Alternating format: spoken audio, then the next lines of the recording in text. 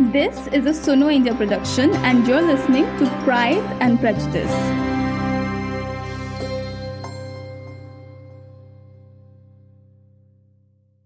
Trigger warning: this episode includes discussions of bullying, suicide, and abuse in schools.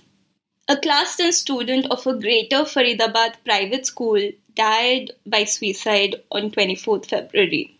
In the suicide note, he said, and I quote, "The school has killed me, especially higher authorities." Various details have emerged from the much publicized case. He was allegedly sexually harassed by other students over his queerness while he struggled in class with dyslexia. Instead of helping him, his mother alleges that school authorities, including the principal, minimized his struggles and harassed him for complaining. The principal was arrested and has been granted bail by the court since, while investigations continue.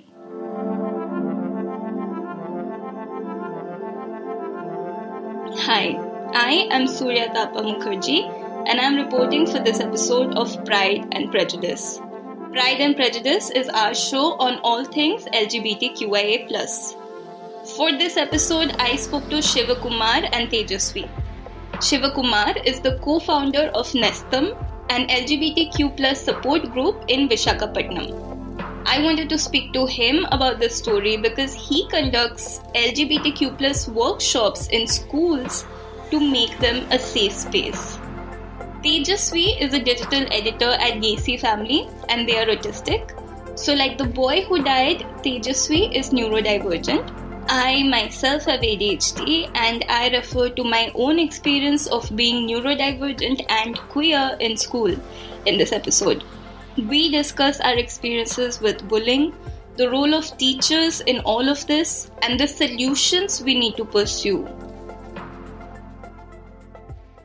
Shiva, you yourself, you work in that education space to make like schools and colleges like more of a safe space. So what was your initial reaction to that news? I felt very, very sad. Indeed, sad must be a very small word, but I literally felt depressed also because that is what we were actually working for. We started our journey from schools. Literally, we touched nearly 5 schools within the first year. I mean, within the first year, we started our work. So, this incident came as a very big surprise. In Indian schools, firstly, a child coming out with such a reason, because definitely we always had this kind of feeling in us, like there is somewhere some going wrong, like at one or the other place. This school, which is almost having a national wide reputation, and such an incident happening there, it literally tells like how ignorant the teachers or the students are left as. I feel like it's such a complicated situation because it's like we experience that bullying and then we grow up, and then as adults, we can be out and open and all of that. But the same thing sort of happens to the next generation, and I feel like that this news sort of like shows that. So do the both of you, like, I would like you to come in terms of like personally, how did this make you feel? And Tejas, we can start with you.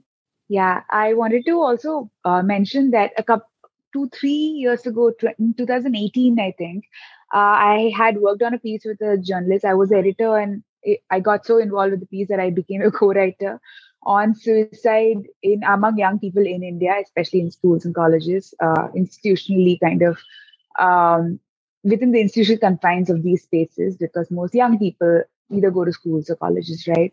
And we learned that suicide is one of the highest, among young people in India, compared to a lot of other countries in the South Asian region.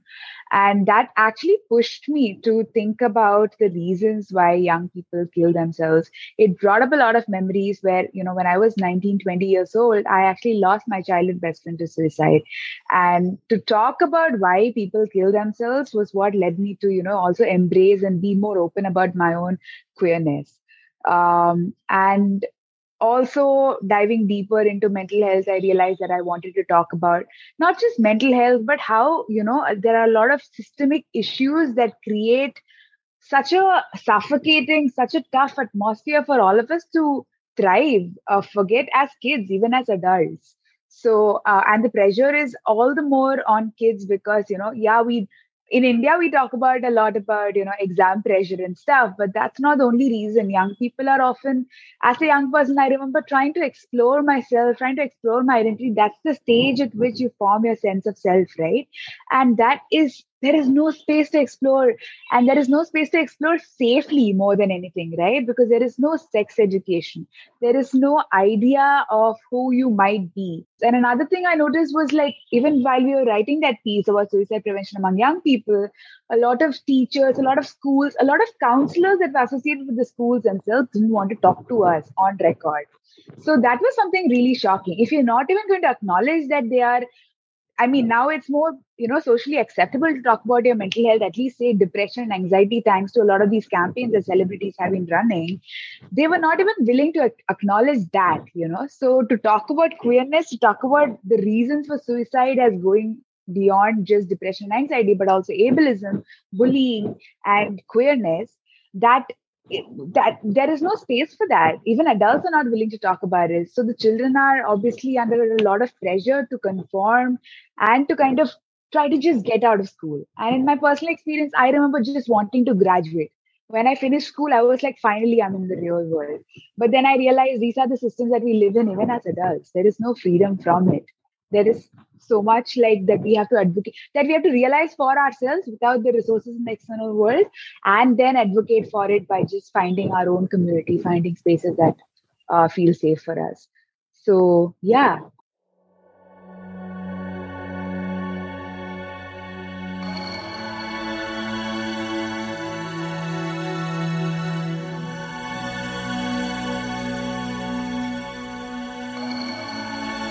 In 2019, the Tata Institute of Social Sciences released a report titled An Exploratory Study of Discriminations Based on Non-Normative Genders and Sexualities. It found that heterosexism is built into how schools operate, and bullying maintains that status quo, producing masculine boys and feminine girls. There is a culture of sexual harassment of female students as well as male students seen as feminine. I discussed some of these findings with Tejasvi and Shivakumar. In the TIS 2019 report, found that basically as queer children, or it wasn't about neurodivergence, but it applies to neurodivergence as well, that when you are marginalized in that way growing up, within schools, it's obviously anything that makes you different is picked apart, and you go through all these experiences, and there is no vocabulary for it, in your classroom with your teachers, in your books, it's not even mentioned. And so, of course, when you're being picked on, you only know that, okay, you should hide, and, maybe it is something shameful, right? Because you don't understand it and you have no tools to understand it. And then once the person leaves school, goes into college, and then they can sort of have more of that access, they've already had a lot of experiences, a lot of situations where maybe they would have been able to stand up for themselves more, if they had that sort of access. I remember I was a peer educator in my school when it came to soft skills. And there was some mention about, just adolescent education program, it is called AEP. And I had to talk about soft skills because apparently the teachers thought I had good command over my communication skills and stuff. And I did my research online, and I also said, I think we should talk about sex education because I'd seen it on Mean Girls and a couple of other shows that I watched as a kid. They said, yeah, what are you going to talk about? And they just said that, sex is not something that we encourage among teenagers. So it's something that they have to have a conversation with their parents and things like that. So that sort of an attitude has continued till date, actually. Even now, a lot of schools in South India that I know of, because I live in South India, I know of a lot of schools. There are a lot of schools that my, friends' children go to, or friends teach at, or friends' nibblings go to. they still, segregate boys and girls, and there is this fear about. So it kind of creates mystery. I was talking to one of my friends, we have not been given the space to discover our sexuality because we have been separated like this. And then we have this idea of an opposite gender, and it's so mysterious to us that we think we are supposed to be attracted to them. And by the time we date them, we realize that we aren't, that into that gender, but there is this pressure of getting married and whatnot so that we can get settled down. So we don't really have that space when we are younger, and by the time we are older, we are pushed into other sorts of commitments, right? So that happens. This workshops, when we did, students used to give really a great response. There is more than two genders that we talk really in school. So when we talk about these things, the children felt very happy knowing them. So if teachers took this opportunity even before us, maybe we didn't have to really conduct such sessions. And even this incident wouldn't happen. And even teachers are more exposed to the news, and they keep seeing this LGBT news frequently since 2018 coming in the news channels, and the Supreme Court giving supporting statements, and still they're playing deaf ears, and they're trying to mute themselves in talking about such topics. It clearly tells that they are still so worried about their job or whatsoever reason they have, personal reasons or religious reasons. The role of teachers is something that I really do want to talk about. So, especially in this case, like we've seen that the mother has said that the reason that the boy, died by suicide is because he had a science exam coming up and he asked his principal for help because he's dyslexic. So, he's neurodivergent as well. And the principal basically said that you and your mother create problems and things like that. So, Tejasvi, I want to ask you about this intersectionality of neurodivergence and sexuality, because the mother, she clearly said that he was already depressed and he was already in mental distress because of being bullied as a queer person as well, because of the sexual harassment that he experienced in school from his peers. Yeah, in my own personal experience, I could relate so much to when the news came out and we were reading about the child's letter and the parents' comments and how the school was responding to the whole situation. It really reminded me of a lot of ways in which I was bullied. Actually, most of my experiences of being bullied was by teachers themselves, and that is what dominates my memory of school. Maybe my peers bullied me, but it was so in comparison to how I felt with the teachers bullying me, it was so, passe. Like, I don't even remember that bit as much. I'm autistic, right? So I have a really flat effect. And especially as a kid, when I didn't really understand voice modulation and stuff. So my mother would actually try to teach me to, perform voice modulations, especially to like recite poetry and like storytelling competitions and stuff. But nonetheless, I had a very flat effect and it comes across as quite assertive. And a lot of people at home, among my relatives and in the school, of course, they did not like it, but because it comes across as very masculine, right? And I am, of course, a girl child. So how can I talk like that? So I remember one science teacher, she didn't quite like me. She made me sit on the floor. And I didn't really care about it. I was like, cool, I'll sit on the floor. She made me sit on the floor for about 3 to 4 months.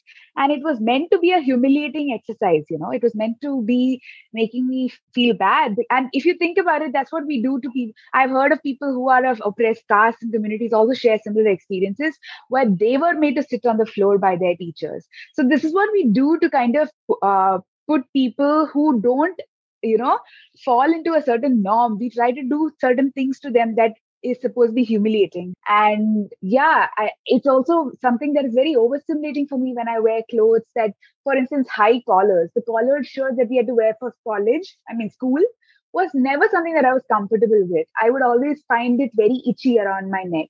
The number of undergarments we were expected to wear because we have breasts, that was also something that I found very overstimulating. And I would wear a certain kind of undergarment that wouldn't fit in a certain way.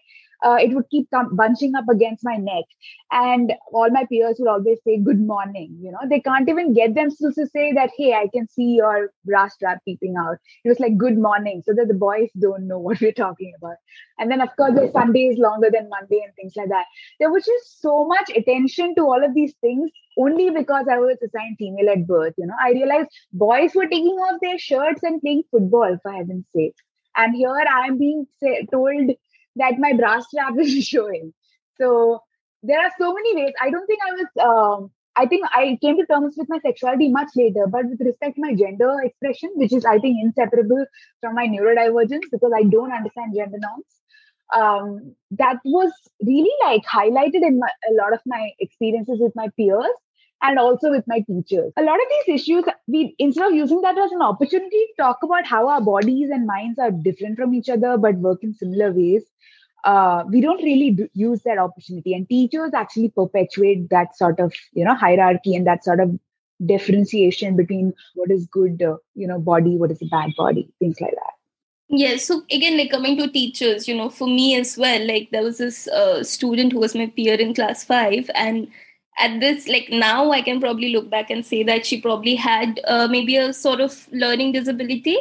And every morning, like, it was like quite traumatizing for me. And like every morning, this child used to be beaten by the teacher in front of the whole class, like every morning, because she would not get things, she would not understand things, and it was just this awful experience. And again, in terms of like queerness or sexuality or whatever, like I have witnessed like these 2 queer students being caught and beaten by the warden, in front of me. And even though, some of these experiences were not my personal experiences, it showed me that, okay, unless I follow a certain line of behavior, this is what the consequences might be. Shiva, you train teachers as well. So can you say what has been your experience with teachers? Sure, Surya. So with teachers, what happened is like when we went, they thought like we are going to talk to students only. So we said, no, we don't. We're not planned to speak only with students. We want also teachers to be involved, especially science and social teachers too, if possible, language teachers also, because we cannot come to your school every time. And once said, every year you get new batch and new students. So we may not be able to touch the new students who enter the same class. So to avoid all this interruption in the passing of the message, we wanted the teachers to be also involved. And we put forward this request to the principal, and she readily agreed. So that was the first positive kind of response we got from one of the principal. At the same time, when in another school, the principal was so inhibited. Like they had a lot of doubts, like, what would teachers do after the session? Maybe they may not support further for conducting such an activity. So the principal was interested, but there was some shy there, where some teachers might go against the principal for conducting such sessions. So in this way, there was it was always a mixed reactions. And to put forward, I can say this: even in the teachers who attended the workshops, they were so happy to be part of this session and get all that information. And there was one language teacher who was around 60, and she clearly said on face, like, "Why are you doing all these sessions? What is your intention?" Among the teachers, they have a lot of a dilemma, like whether to take it or not, due to societal pressures or their own personal reasons, anyway. But still, I understood like we should go ahead, because there are teachers who are ready to learn them and help the students whenever they see such students. And our sessions did really help. When we conducted the sessions, when we revisit the school on a different purpose, they keep telling us like the session what you did really helped our children, like they have a proper understanding, like the teachers could try to understand when a male child is not exhibiting that masculine expressions and all that, and when a female child is behaving tomboyish. Now they are taking that liberty to let them be themselves.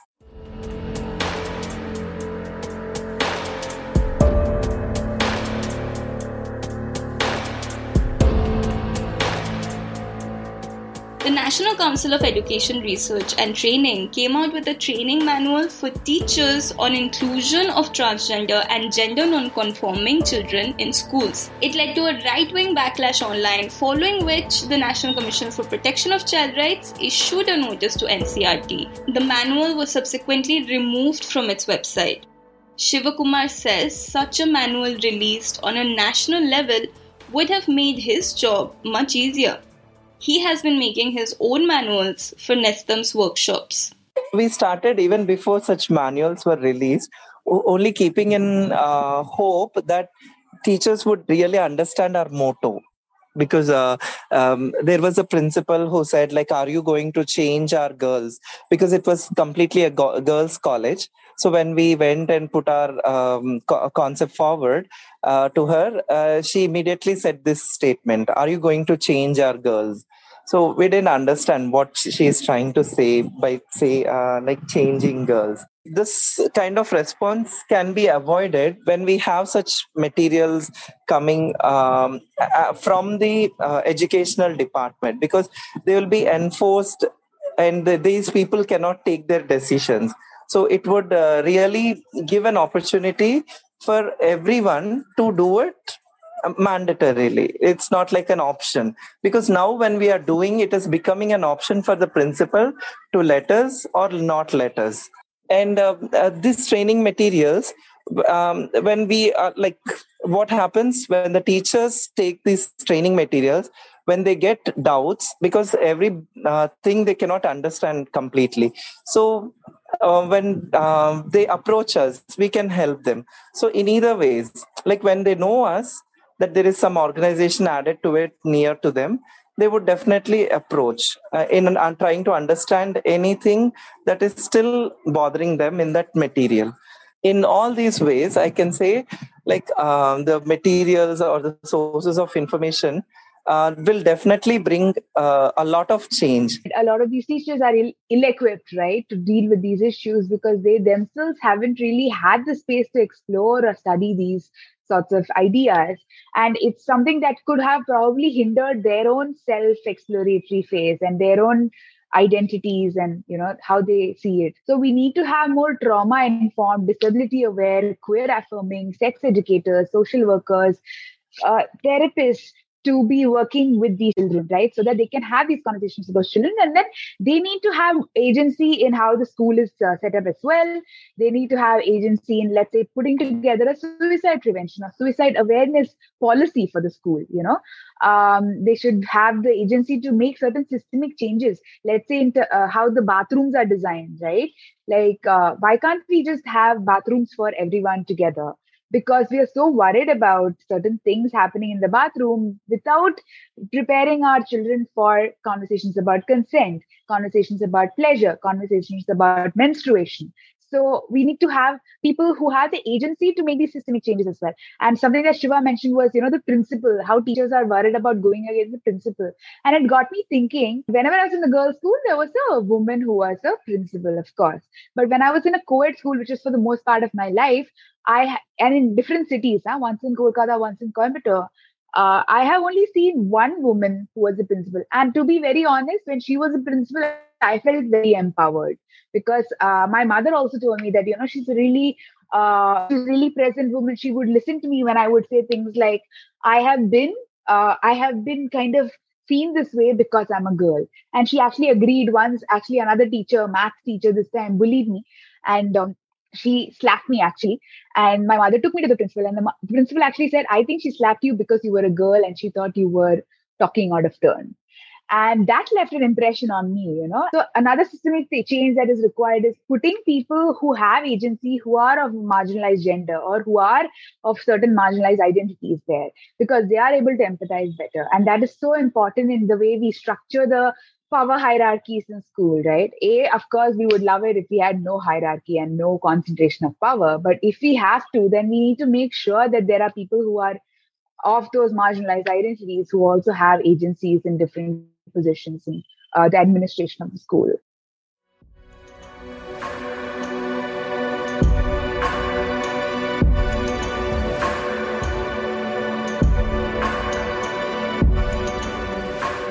Of course, this news of this suicide is so saddening for us, right? Because we've gone through that, we've experienced that. But it's also the fact that there are queer students in schools right now who are seeing this news, who are maybe being bullied themselves, queer, neurodivergent, or like otherwise, disabled or marginalized children. So what would you sort of say to them in terms of like, how did you come to like sort of accept these experiences? Because they also don't know that like life can be different, right? When they grow up, like things can change. When you're at that age, that is all you've experienced. You sort of have the feeling that that's just how it is. And that is how the world is. So what would the both of you like to tell, students like that right now? I would definitely want to apologize because we are not equipped to deal with raising children as a society or as a family at the moment. And the second thing would be, try. I mean, I know it's easier said than done, and we are talking to some of the most oppressed demographic in our population.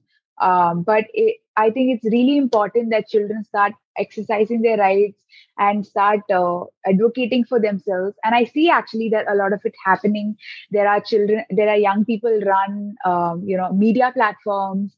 There are young people run advocacy groups. Although they face a lot of oppression, violence systemically and physically, to so to speak, I think it's important for them to do that, and it's important for them to see adults who will be able to kind of help them maintain those sort of spaces.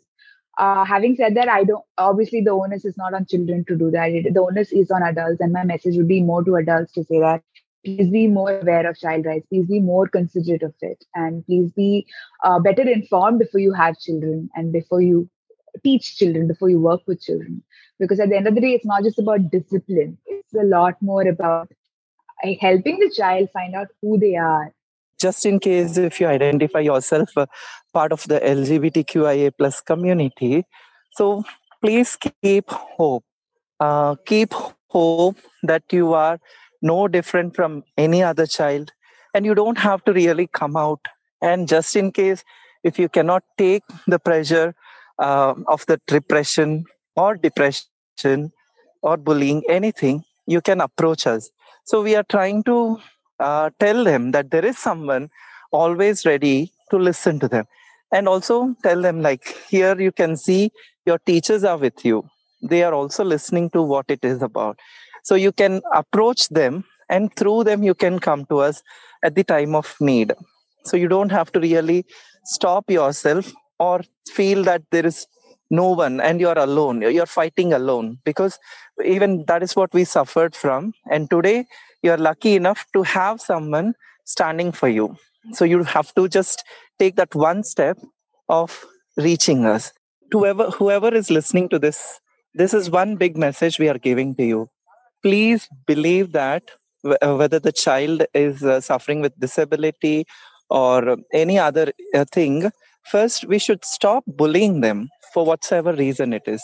No one is no one have to really suffer like that. And all these were existing, and it is we who could not see them or we could not hear them from our ancestors. And now, as we are getting that information that it was existing quite for long years, then why should we not accept it and go ahead? So by doing that, we are not only saving one life, but it is one family. And even it's not one family, all those who are connected to that person, all of them are getting affected. So it's not one person we are trying to affect. It is more than one person we are affecting by doing all this kind of harassment and bullying. So it's time we ended all this. I hope you would realize the impact of by not doing than just for your self satisfaction or whatsoever it is. Yeah, that's the message I have. I think if I could just add to that, it's also important as adults, to also engage with the children in our families, in our communities, because I have started.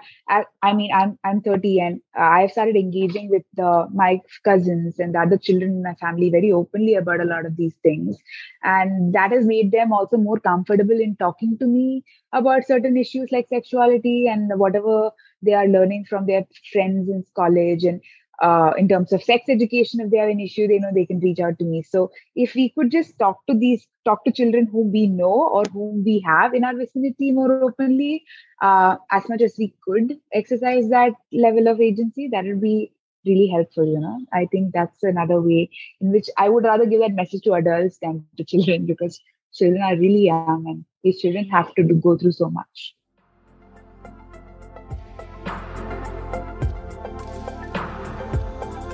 Thank you for listening to this episode of Pride and Prejudice.